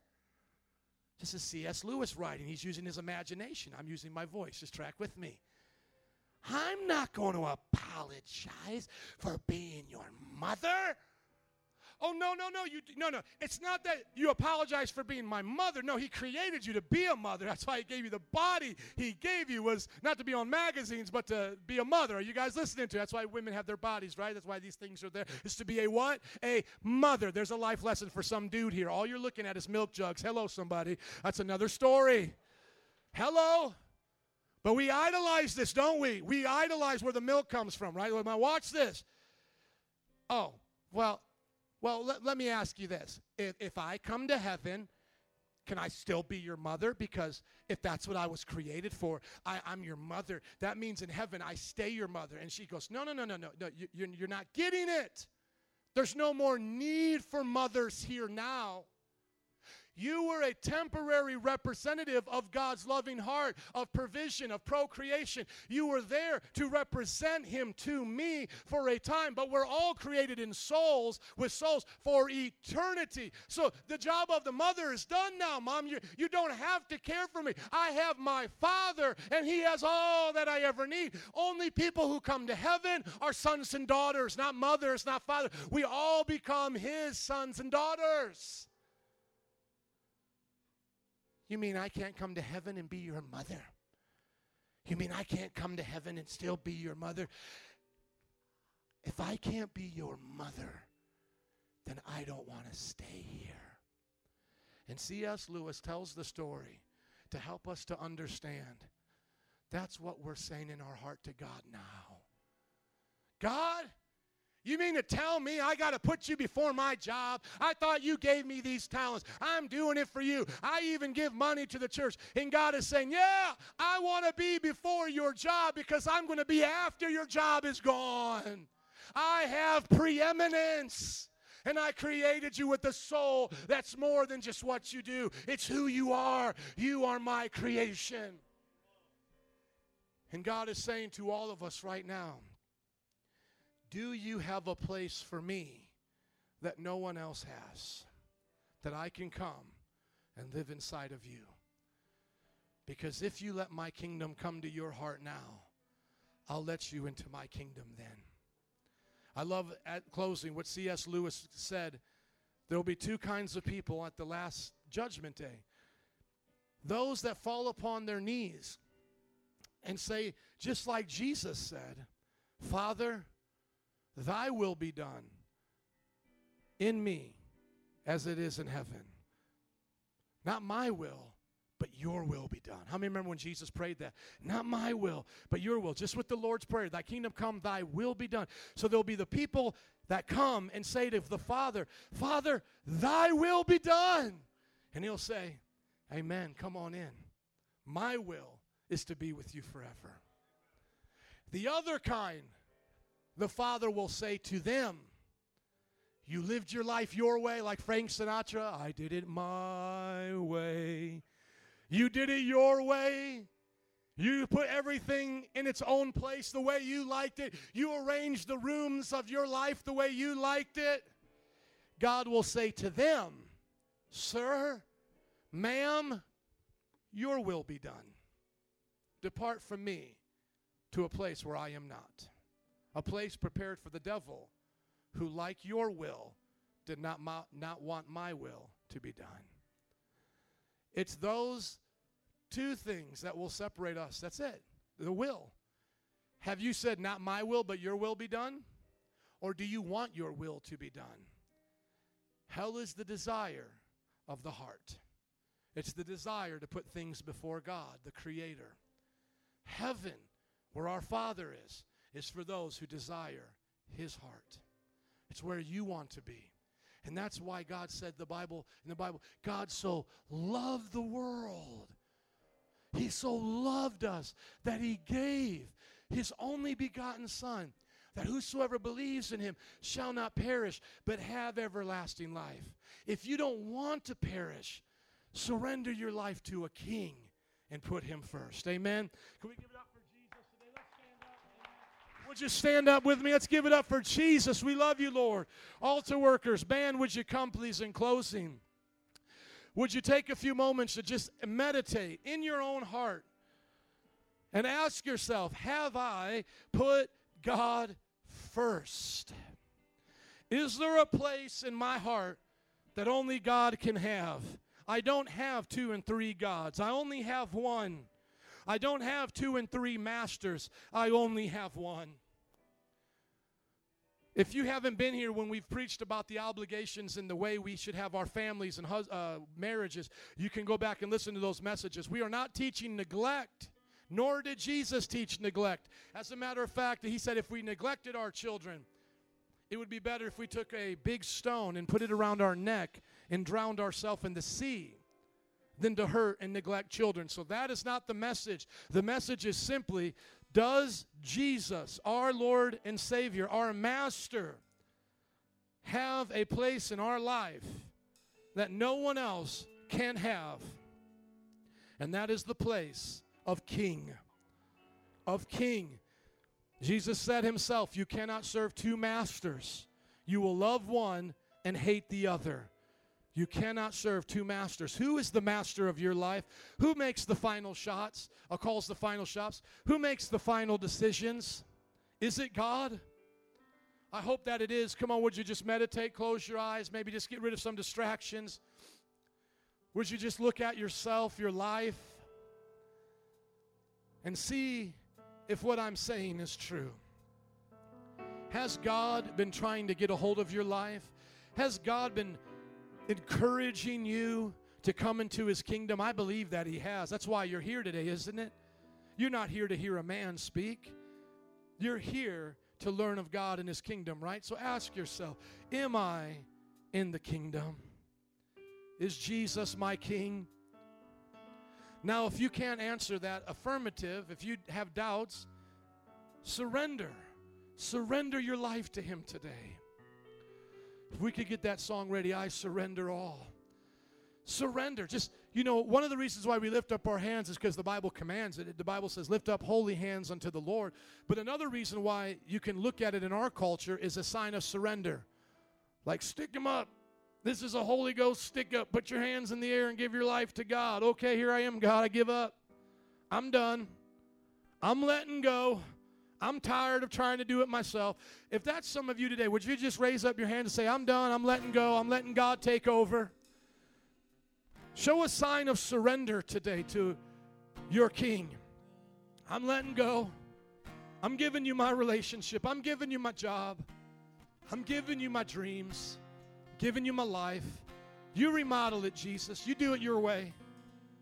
You do it your way, God, because I trust you. I trust you. We're going to get to that next week. I'm not going to worry. I'm going to trust you. We'll talk about trust next week and how hard it is sometimes to trust God. But it's worth it when we know how much He loves us. We can do it when we know how much He cares about us. Just a few more moments. Now, if you're here today and you're saying, man, I know God's the Lord of my life. He's my boss. He's my master. He's my Lord. He's my King. But I've been struggling in some areas. I'll be honest. I've been struggling in my prayer life. I've been struggling in giving my tithes and offerings. I've been struggling in controlling my words and some of the thoughts I've been having, bitterness, perversion. Come on, if that's you, throw up your hands as well and say, Lord, I surrender. I surrender again. I'm tired of trying to make it happen my way. I know you're the King. I know that's settled. But, Lord, sometimes I'm not really obedient like I should. So, Lord, forgive me. Forgive me. I know I'm your son. I know I'm your daughter. But, Lord, forgive me. Sometimes I don't act like I should. Sometimes I do what I shouldn't do. Lord, forgive me. I'm not making excuses. I'm putting you first above my internet. I'm putting you first above my finances. Come on, you could have been a Christian like me for 20 years and have something to surrender. I know I do. 30 more seconds, you and God right now. I surrender. I surrender. I'm letting go, God. Before we sing it, just pray for 15 more seconds. Thank you, band, for being on point. You're awesome. But 15 more seconds, just us and God. Jesus, I surrender. Amen. Would you look up at me, please, just for a few moments? Just keep it down just a moment, because I want to sing this song so bad. This band is so on point. I love them. But guys, I want you to think about this example before we go. Have you ever been on a plane and the turbulence happens and you get scared and you wondering what in the world is going on? You ever felt that way? I know some of us have felt that way. I got used to flying on planes after a while, but I got really scared when my pilot came on. My wife was with me. The pilot came on and said, just want to let you know we're having problems getting the left landing gear down. We're going to have to circle around and try to get this left wheel down so we don't have to make an emergency landing. I remember when I heard that from the pilot, I looked at my wife and my face was white. So I can relate to that. So some of you are like, oh, no, turbulence isn't a problem. Just imagine if you heard the landing gear can't come down. I watched the guy come out with the crowbar. I don't know what he did, but he had to go somewhere with a crowbar on the plane. You know that's not a good sign when the guy comes out of the cockpit with a crowbar. And then this is what I heard. We have the assistant pilot, co-pilot, going through the plane now with a crowbar. He's going to try to do it manually. You know that's time to get worried. You know when the stewardess are worried because they're used to anything. You know when they look scared, it's a problem. They look scared. But now watch. Whether you've been on a plane, turbulence, or watching a guy go down with a crowbar through the aisle, and by the way, he got it down. What is really going through our mind? Like, man, I might die, right? But let me ask you a question. If I told you before you went on that plane, no matter what you hear or experience on the plane, I can promise you, I came from the future. Look, I can promise you, no matter what you hear or experience, you're going to land on the other side. Right? Let's say that was true. Like I could actually tell you that. It wouldn't matter if the plane's bouncing all over. Well, we can't get the landing gear down. We think engine 4 is out, whatever. It wouldn't matter. Because if you trusted me and I told you, I know for a fact this plane will land. No matter what you would face, what you would hear, you would know the plane would land. Can I just tell you something? You know the benefit of making Jesus the Lord of your life is He knows your future. He knows your plane is safe. He knows where you're going. And He says, I'll never leave you nor forsake you. And He tells you everything you hear down here, every lie that you hear, every scary thought that you have, fear no evil, for I am with you. My rod and my staff, they will comfort you. And so I want to speak to all of us here as we get ready to sing this song. If you surrender to God, you get the promise of His future. The future belongs to our Creator. And all we have to do is say, I'm not going to try to fly this plane. I'm not going to try to figure it out. I'm not a pilot. I'm not God. I don't know, but I trust you. How many are willing to trust God today? Can we sing this before we go? We'll dismiss in just a moment. But would you sing this out with me today? I surrender all. Everything unto Jesus today. I surrender all to Thee, my blessed Savior. all to Thee, my blessed Savior, I surrender. One more time and then we'll sing the verse and dismiss. But come on, would you mean it today? I surrender all. I surrender. I give you my family, God. Would you take care of my family? I give you my job. Take care of it, God. Take care of my finances, oh Lord. Jesus. All to Thee, my blessed Savior, I Now let's sing this verse before we go. All to Jesus I surrender. The first verse. To Jesus I surrender. All am I free. All to Him I freely give. Would you put it up there? Just hold on, band. I know we're going to learn it. This is an old song. Thank you. Some of you know it, but we're going to sing it again. There we go. Come on. All Jesus, there you go. Take it, Adam. You got it. All to Jesus I surrender. All to him I freely give. I give him my family, my job, everything. I will ever love and trust him In his presence. One more time now. I surrender all. I surrender all. I surrender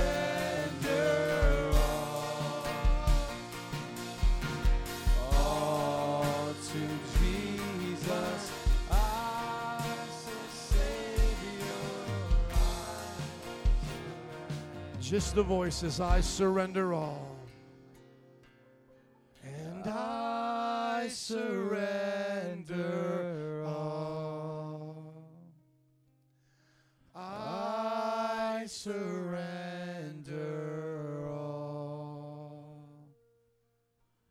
all to thee, my blessed Savior. I Surrender all. Jesus, all may be different for us. There may be a single person here, and all they're surrendering is just their life. There may be someone here like a father like me, and they're surrendering their wife, their children. It doesn't matter who we are and what we're surrendering. Lord, we determine to surrender all of it. And Lord, as we do, we will trust you that you will take care of us and bring us safely to the other side. You will save our children.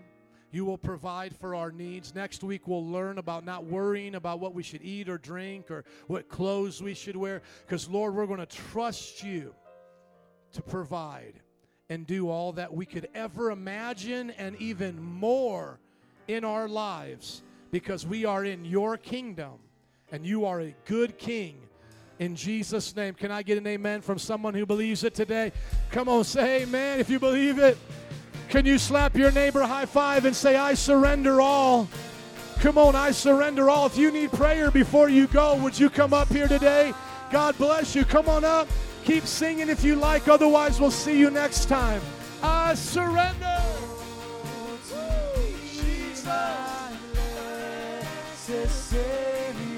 If you need prayer, come. Otherwise, have a great week. Thank you for visiting today. We love you. Jesus loves you. There's nothing like following the plan of God. I surrender.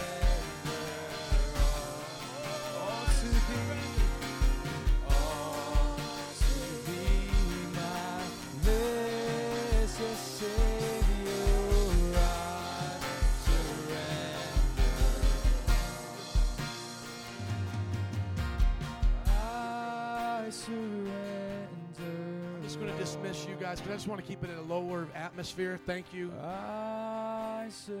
Just as you're coming forward, we're just going to keep worshiping. We're going to sing some of these other verses. Singers, thank you. Thank you, guys. If you guys need prayer, come and receive it. As a matter of fact, Vinny and Des, would you meet me up here when you get a second? Can you sing the next part? Humbly at your feet I bow. Thank you, Lord.